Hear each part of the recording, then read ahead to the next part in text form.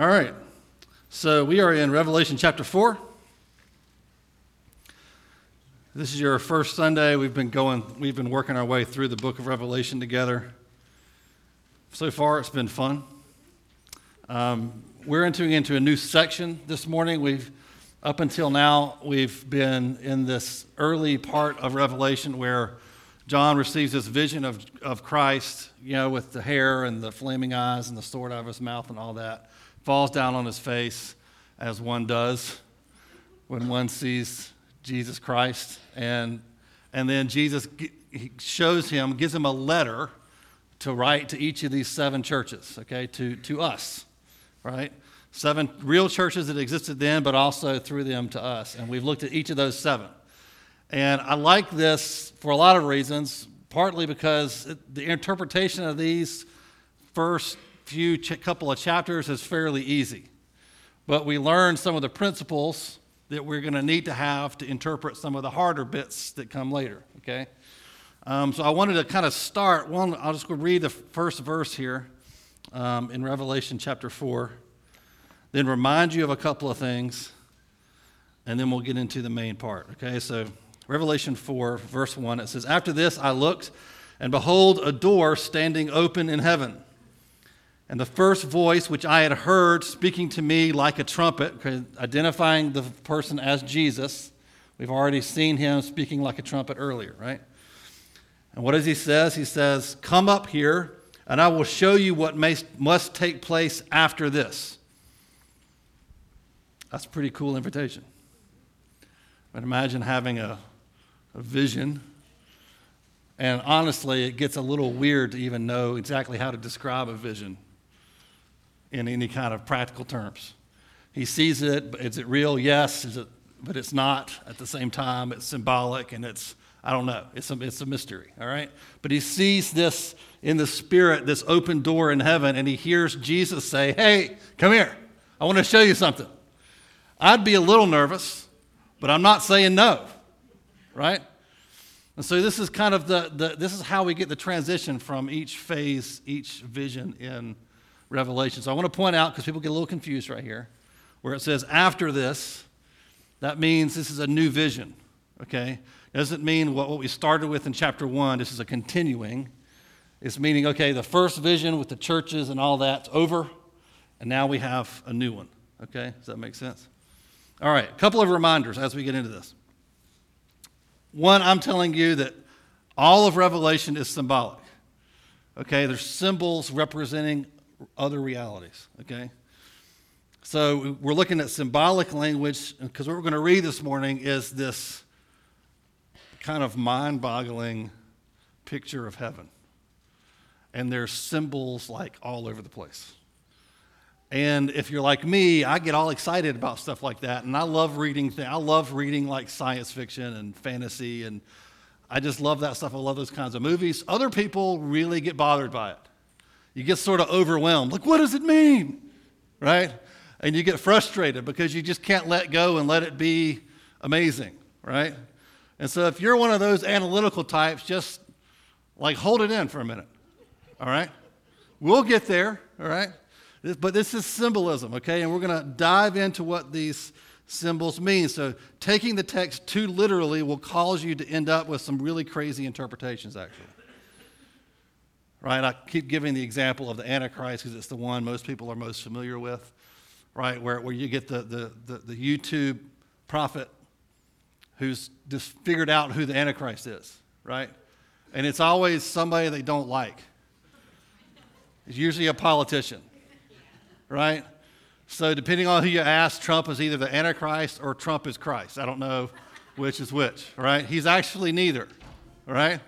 Or it's every generation has their guy that they've decided is, and that's an overly literal interpretation of those scriptures. Okay, you with me? Just not that we don't take it seriously, we take it very seriously, but it's symbolic.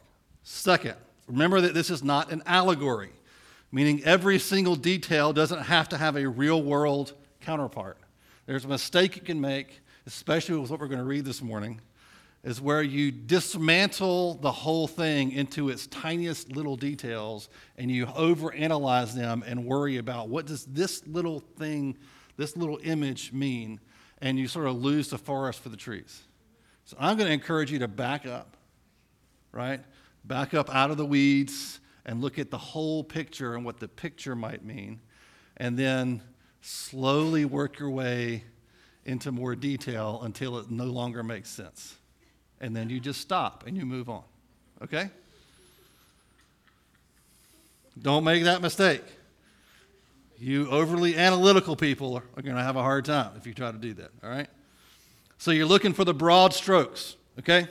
Don't miss the forest for the trees. And number 3, let the text itself guide you. Don't pull interpretations out of thin air and then try to crowbar them into the text. That's what happens when people read symbolism and they want to know what every little detail means, and they're a little worked up about it, and they're frustrated. They go, oh, I bet this has to do with this. This is the Republican Party. Or this is about my Aunt Susie, and it's like you're pulling stuff out of thin air and then like cramming it in there. Get it in there. It fits. It makes sense. Don't do that. That's another way you end up with crazy things. I've had lots of fun looking on the internet with some of these scriptures. It's amazing. It's like, you don't have to I call it getting cute with the text. It's like this desire we all have to be novel, to have a novel, like individual, unique perspective on everything. And so we start messing around with the words on the page, like just let the words mean what they mean. That's plenty. Okay, so just relax. And you're going to run into this temptation over and over and over again throughout the whole book. And I'll keep reminding you of those things as we go. All right. So here's the big question. Have you ever wondered what's going on in heaven? Have you ever just wondered, like right now? Right? The book of Revelation is not just about the future. It's not just about what heaven will be like or what Jesus will be like. It's about who Jesus is now and what's happening right now in this moment, okay? It's very important to get your timeline straight. We're living in this right now, okay? And so that's what John is getting ready to see. He sees an open door, and Jesus kind of calls out through the open door, hey, come in here. Let me show you what's happening. Let me show you what we're up to, right? And John says, okay, and then he goes into the Spirit, whatever that is, and he goes through the door. And there he is, and he describes what he sees, okay? That's what we're going to read. You're going to see him use words like and as if, because he's struggling with language to describe what it is he's seeing. I don't know if you've ever experienced that before, trying to put words around how you feel. Like when something amazing happens, when a child is born, or you get married, or some horrible things happens and you're just all discombobulated and you don't know how to express. John is grappling, so he keeps saying things like, it's kind of like this creature is like a lion, or this, but it's got a bunch of eyes, and that's kind of weird, and I don't know how to express this, so I'm just going to keep throwing words at it, and so I can try to get the thing across, okay? So we are meant to, I want to encourage you as we read this, to just let the imagery fill your mind. Use your imagination. Get your imagination sanctified. And just imagine what he's seeing, all right? So I'm going to read the first 8 verses all at once, and then I'll go back because I really want you to get the imagery, get it in your mind, and not just break it apart too quickly, all right? So I'm going to read that, and then we're going to talk through it together. And a couple of things, terms you may not know, jasper and carnelian are precious stones. We'll see those in the first couple of verses. They're kind of an iridescent red and brown color. It's pretty beautiful. Like a light would shine through it, and that's the idea, and make everything red, okay? All right. Revelation 4, 2 through 8. At once I was in the Spirit, and behold, a throne stood in heaven, with one seated on the throne. And he who sat there had the appearance of jasper and carnelian. And around the throne was a rainbow that had the appearance of an emerald. Around the throne were 24 thrones, and seated on the thrones were 24 elders, clothed in white garments, with golden crowns on their heads. And from the throne came flashes of lightning and rumblings and peals of thunder. And before the throne were burning 7 torches of fire, which are the 7 spirits of God. And before the throne there was, as it were, a sea of glass like crystal. And around the throne on each side of the throne are 4 living creatures, full of eyes in front and behind. The first living creature like a lion, the second living creature like an ox, the third living creature with the face of a man, and the fourth living creature like an eagle in flight. And the 4 living creatures, each of them with 6 wings, are full of eyes all around and within. And day and night they never cease to say, "Holy, holy, holy is the Lord God Almighty, who was and is to come." Quite a picture. I think John's stronger than me because I would have fallen on my face there too. I would just have been constantly fainting. And Revelation never would have gotten written because I'd be constantly passed out on the floor. But this is what John sees. Is this crazy, amazing, glorious, intense picture. He doesn't just see it, right? He hears thunder. That earth-shaking peals of thunder. And so in your notes, I've got a diagram to help you visualize this. You've got the throne in the middle. We'll just go through the different circles. He describes different circles of people and beings and things happening going out from the center where the throne is. So in your diagram, the square in the center is the throne of God. The Father sits there. The Father is radiating his glory, and it appears like 3 things: jasper, carnelian, and an emerald rainbow. Flamboyant, not quiet, not timid.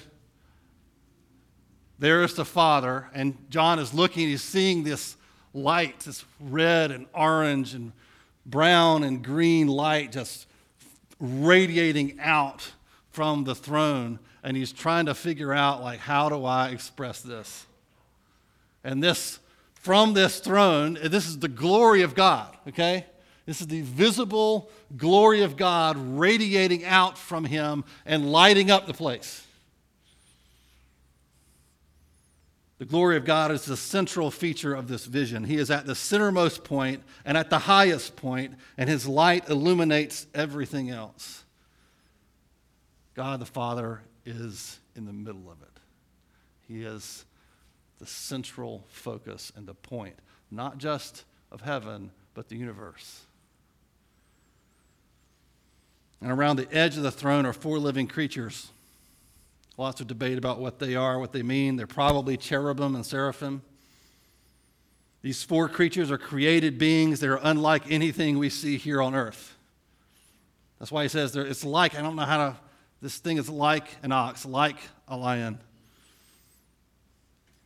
It's not clear what these are exactly, but it's safe to say they're cherubim, not unlike the angels described in Ezekiel, also in Isaiah chapter 6, when Isaiah sees a vision of the temple, and he sees these similar creatures, angelic beings worshiping there in the temple.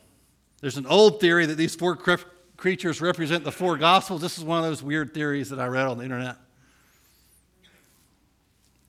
Listen to the first 10 minutes of several sermons. And this is the point. This is one of those, pull it out of thin air. What does this mean? It must be the 4 Gospels, because there's nothing here in Revelation that indicates that's what these mean. There's nothing in the Gospels that would say, like, Mark never said, "Hey, I'm that creature.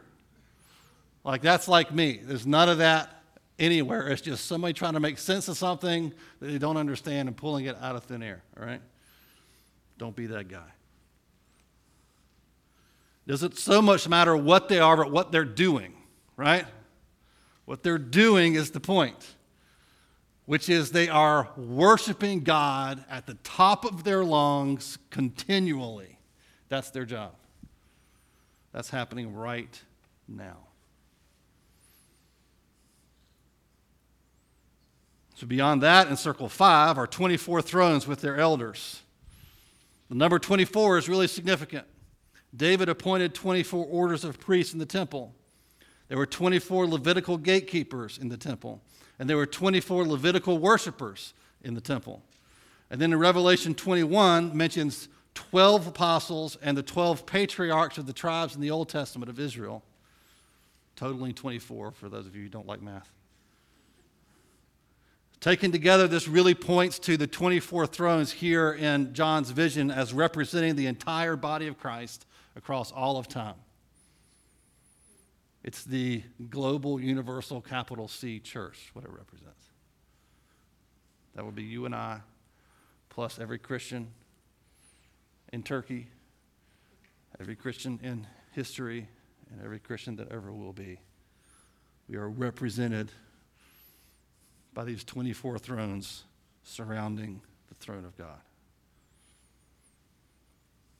They have been given great authority by the Father. They have thrones and crowns. This starts to blow my mind a little bit. Because if I'm looking at this, I'm trying to imagine how just crazy and intimidating and holy and glorious this scene is. The throne and God radiating out from the throne and these amazing, bizarre creatures standing around just worshiping, and the thunder and the lightning. I don't imagine there being a seat for me that close to the throne. Put me in circle 6. Right? I'll take the lawn seat, please. But where Christ places us in the throne room is not at the back wall in the corner. He places us right, not on the throne, but around it, right there. The best seat in the house. Again, this is the current reality. You and I are seated with Christ in heavenly places right now. Like, but man, my seat's a little uncomfortable. I'm sitting here in Kernersville at church. How can I be seated there too? Well, that's the issue with faith, isn't it? Is it to recognize that this is more real than you sitting here? That this is what God says about you, it's what God sees about you, it's what he declares about you, it's where he has placed you. It is your position in his throne room. This is where you are if you're in Christ. If you're not in Christ, you're not there. And so next week, we'll do circle 6 and 7, but I've kind of given them to you here. You've got a multitude of angels. You've got more creatures, all the rest of the creatures in the universe. You've got 7 lamps, a sea of glass, and the Lamb, which is my favorite part. I wanted to do chapters 4 and 5 this morning. You have no idea how hard it was for me not to do both chapters this morning. But I was like, you know what? Better do two short sermons than one really long one, all right? But next week we'll see the Lamb who begins in this vision down where the elders are, at the foot of the throne. And by Revelation 22, he moves. He shifts position to being on the throne with God. But that's literally another sermon for next week. Look at verse 9.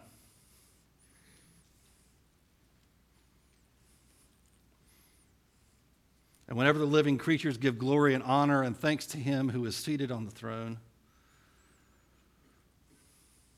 who lives forever and ever, the 24 elders fall down before him who is seated on the throne and worship him who lives forever and ever. They cast their crowns before the throne, saying, "Worthy are you, our Lord and God, to receive glory and honor and power, for you created all things, and by your will they existed and were created." More worship. It's interesting, the word for worship here in verse 10 is essentially a synonym for falling prostrate in worship. So this pairing meaning they fell down in worship to fall down in worship. It's used many times in Scripture, really interesting, and indicates two stages of a single act of adoration. The repetition indicates increasing intensity, right? And I give you a list of scriptures there where the same combination is used. Two synonyms meaning the same thing paired together means that you're doing it really a lot. You really, really mean it. And it's just sort of a rotating, kind of undulating increase in intensity, okay? This is not just 24 elders, which represents us, taking their crowns, throwing it down once, and bowing, and doing a kind of formal thing. This is like their eternal occupation. It's to continually throw themselves on the ground, throwing their crown, leaving their throne, leaving their place of honor around the throne of God that God had given them. It's not improper. This is not repentance. This is something else. This is worship. This is speaking of the essence of worship, which is to throw down what you are, throw down what you have, throw down all your credentials, even the ones that God himself gave you, and say, this is nothing compared to you. You have it. This is all I got. I don't have much, but what I have is this crown you gave me. So I'll give that to you. And I'll throw myself on my face before you continually over and over and over again. So each time these cherubim cry out, saying, holy, holy, holy is the Lord God Almighty, who was and is to come. Every time they cry out and the ground shakes and the lightning flashes and the thunder quakes, these 24 elders leave their throne, throw their crowns down, and throw themselves at the feet of God. And so whatever accomplishments or glory and authority that have been given by God are cast down in worship. All that they have belongs to him. Can you imagine any other response in that picture?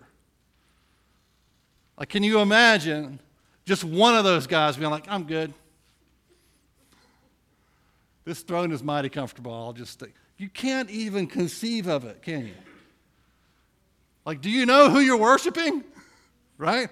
You don't hold on to stuff like it's mine when you're faced with that kind of glory. You just don't do it.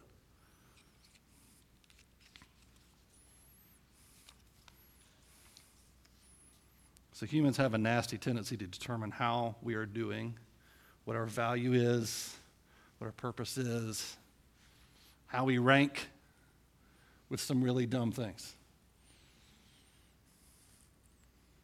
I have a few here I listed. There's many more. One is our own system of morality and values. So we create a set of values and ethics and morality that we feel that we can live up to. We create this for ourselves, and as long as we do those things or don't do these other things that we decided are really bad, the real bad things, then we're okay. And it's funny, like every culture and every subculture has a different set. Right? If you go into a prison, there's a set of ethics, a code that they abide by. There's certain things you just don't do. Right? But other things are no big deal. You go to other cultures, and they have a whole different set of things that are really important to them and not so important to them. And we all do this. We are constantly checking ourselves not against the throne, but against what some list we've created in our minds of what's good and bad, what's really good and what's really bad. Well, I'm not as bad as that person. That's the second one. It's the comparison. So we like to hang around with people that we're just slightly better than so we can feel good, but be inspired by people that we feel are better than us. That's why I like to hang around with Gail, because I have somebody to look up to. But is Gail Davis the standard of holiness? No. Awesome as she is, she is not perfect. Right? Comparisons. Charlie, Of all the times to say amen, Charlie, that was not it.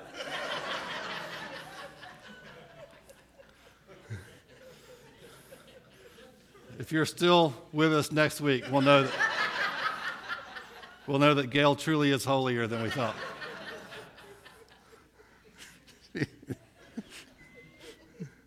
But you see the point, right?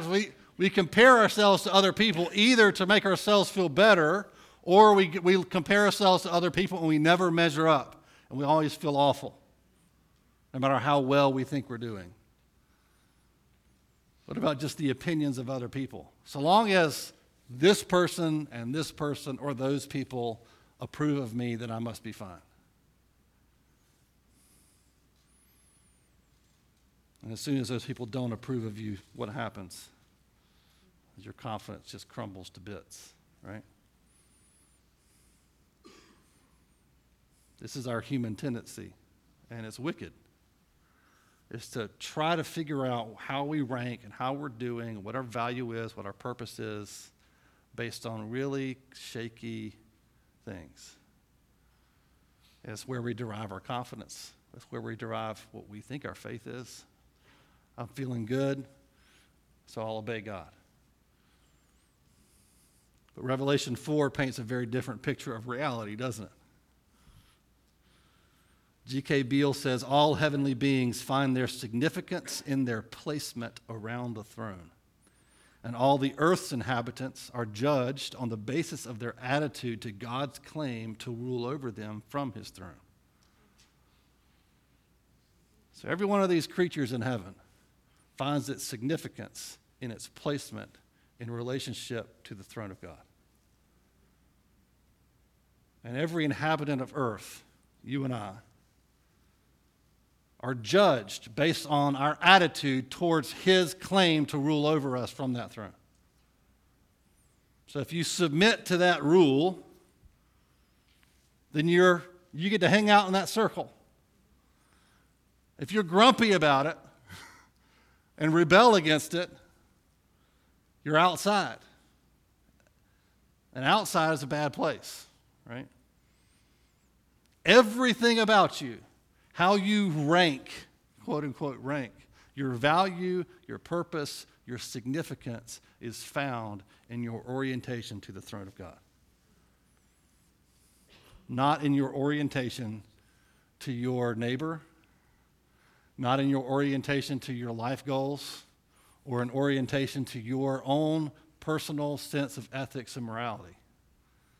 It's only in your orientation to the throne. It's why someone who lives a wicked life and repents can be found at the throne.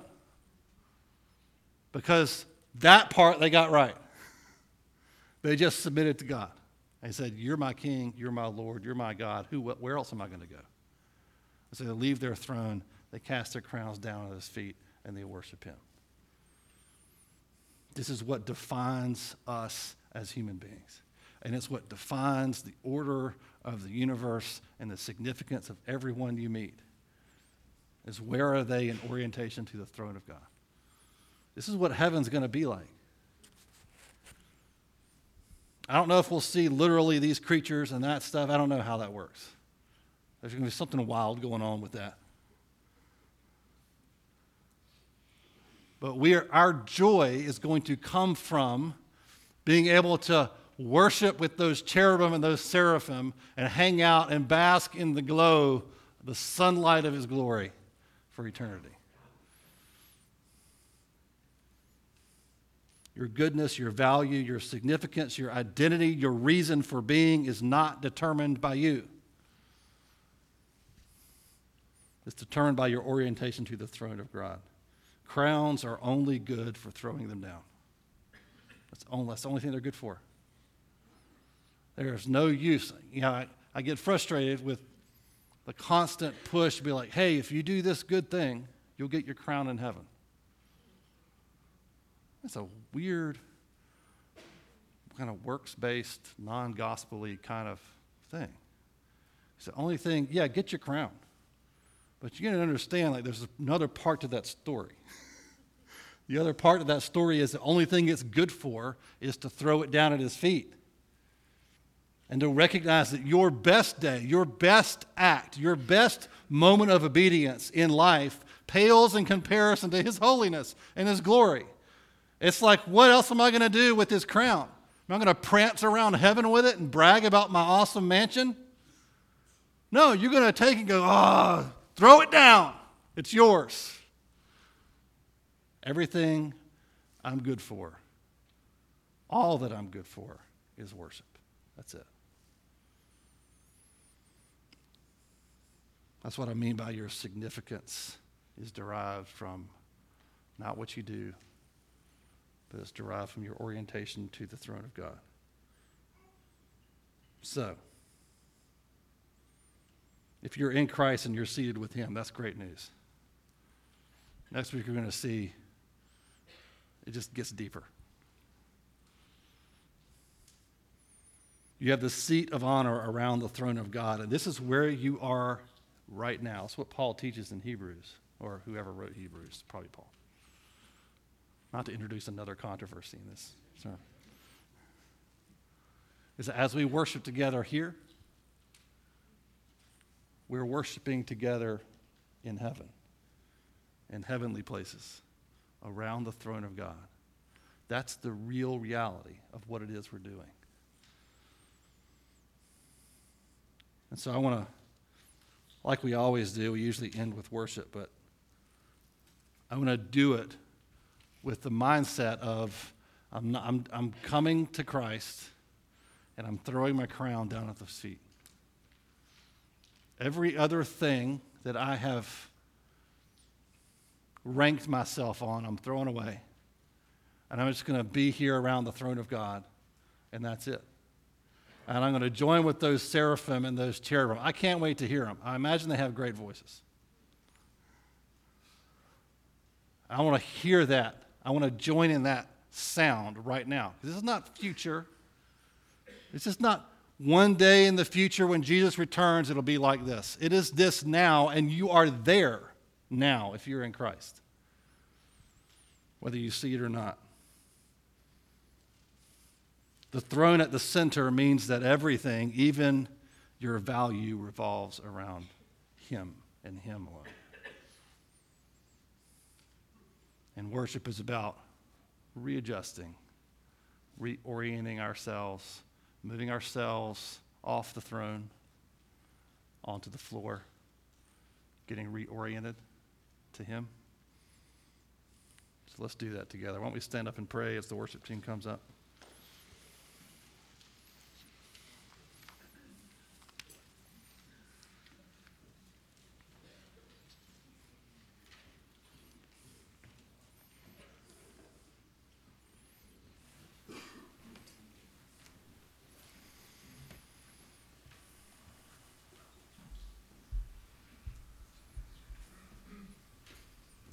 God, thank you for including us in the throne room. God, we are nothing but your creatures were it not for your life, for your spirit flowing through us. God, we have nothing in and of ourselves to claim as our own, but you have claimed us as your own. So, Lord, I pray that this vision that John had of heaven would be just burned into our minds, into our imaginations. God, we repent of ever trying to rank ourselves or to validate our existence by things other than you. God, for trying to put other things on the throne in your place. Silly things, unfaithful things, things that don't satisfy, things that are not good, things that are unhelpful and shaky and inconsistent. And God, we repent of that, and we pray now that you would help us by your Spirit to see you on the throne, to see that glowing ember radiating sunlight, the jasper and carnelian and the emerald rainbow radiating out from your throne, that your glory would shine on us this morning. Help us to see where we fit in that circle of elders. God, I pray that you would draw out of us free worship this morning. We pray this in the name of your Son, Jesus. Amen.